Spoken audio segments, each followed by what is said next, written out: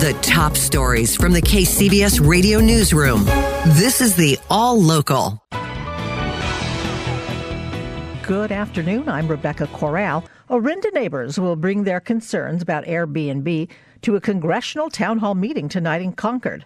KCBS reporter Doug Sovereign says the San Francisco company is implementing new measures in response to last week's Halloween massacres, but critics say it's still not enough. Doug? Well, Rebecca, Airbnb CEO Brian Chesky announced a series of steps, including a new 24-hour neighbor hotline with rapid response and verification of all listings in the wake of that shooting at an Orinda Airbnb that left 5 young people dead. It was a huge tragedy. That rings hollow for Christine Chalmers, who lives a few doors down from where the Halloween shooting happened. The only thing he had to say about the people who lost their lives here was it was a huge tragedy. She thinks the new procedures fall way short. Well, for sure it's too late, but it's still too little. Chalmers would like to see an independent audit of Airbnb's verifications, and she wants the company to make sure homeowners comply with all local laws.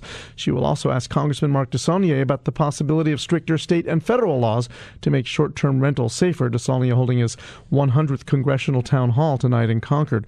She thinks Airbnb is still shirking liability onto its customers. Chesky insists he gets it. We have to take more responsibility for the stuff on our platform, and I think this has been a gradual, maybe too gradual, transition for our industry. Orinda plans to tighten its own ordinance and ban unhosted rentals for at least 45 days while it does that. Doug Sovereign, KCBS. Thank you, Doug. Kids who vape often use certain flavors that make the tobacco taste better, but as KCBS's Dan Mitchinson tells us, when the Food and Drug Administration announces a ban this week on e-cigarette flavors, one of those favorites will probably still be available. Menthol is a flavor that youth use. Dr. Josh Sharfstein is the former FDA Principal Deputy Commissioner. He and other health experts say menthol attracts new smokers because of its taste, which is why some are confused why menthol will be allowed and vape stores won't be subjected to the new federal ban. There's been a lot of study about menthol and a big report and a big advisory committee decision to recommend banning menthol even in cigarettes. Menthol is found in mint plants and masks the harsh flavor of tobacco.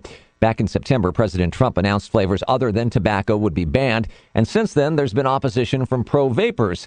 Dr. Sharfstein says banning some flavors at some locations where teens can or can't buy this tobacco really won't solve the problem. People often don't check IDs, and so just saying, well, it's banned except if you go to this store, that store, the other store, has never really been a great strategy for keeping things out of the hands of kids. Dan Mitchinson, KCBS. Newly released numbers show that more than 2,000 people have been diagnosed with vaping illnesses in the U.S. Centers for Disease Control and Prevention said today that 2,051 confirmed and probable cases have been reported. Illnesses have happened in every state but Alaska. 40 people in 24 states have died. The outbreak appears to have started in March. No single ingredient or device has been linked to the illnesses. However, most who got sick say they vaped products containing THC. Health officials urge people to avoid vaping, particularly products containing THC, and purchased off the street. Hundreds braved the wind and fog at San Francisco's Presidio to take part in a long-awaited groundbreaking for the 14-acre Tunnel Top Park today.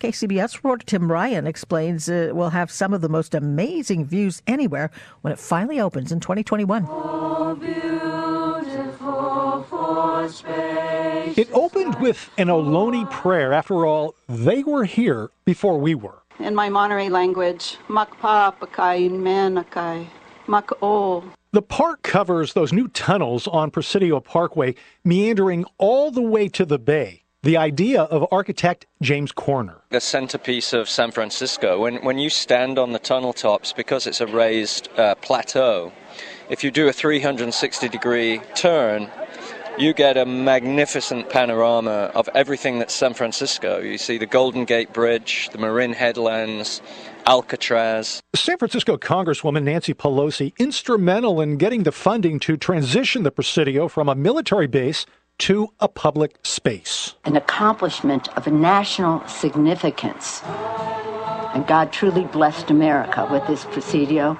but especially also with the involvement of all of you. In San Francisco, Tim Ryan, KCBS. Subscribe to the All Local wherever you get your podcasts and stream us on your smart speaker 24/7 by saying, play KCBS Radio.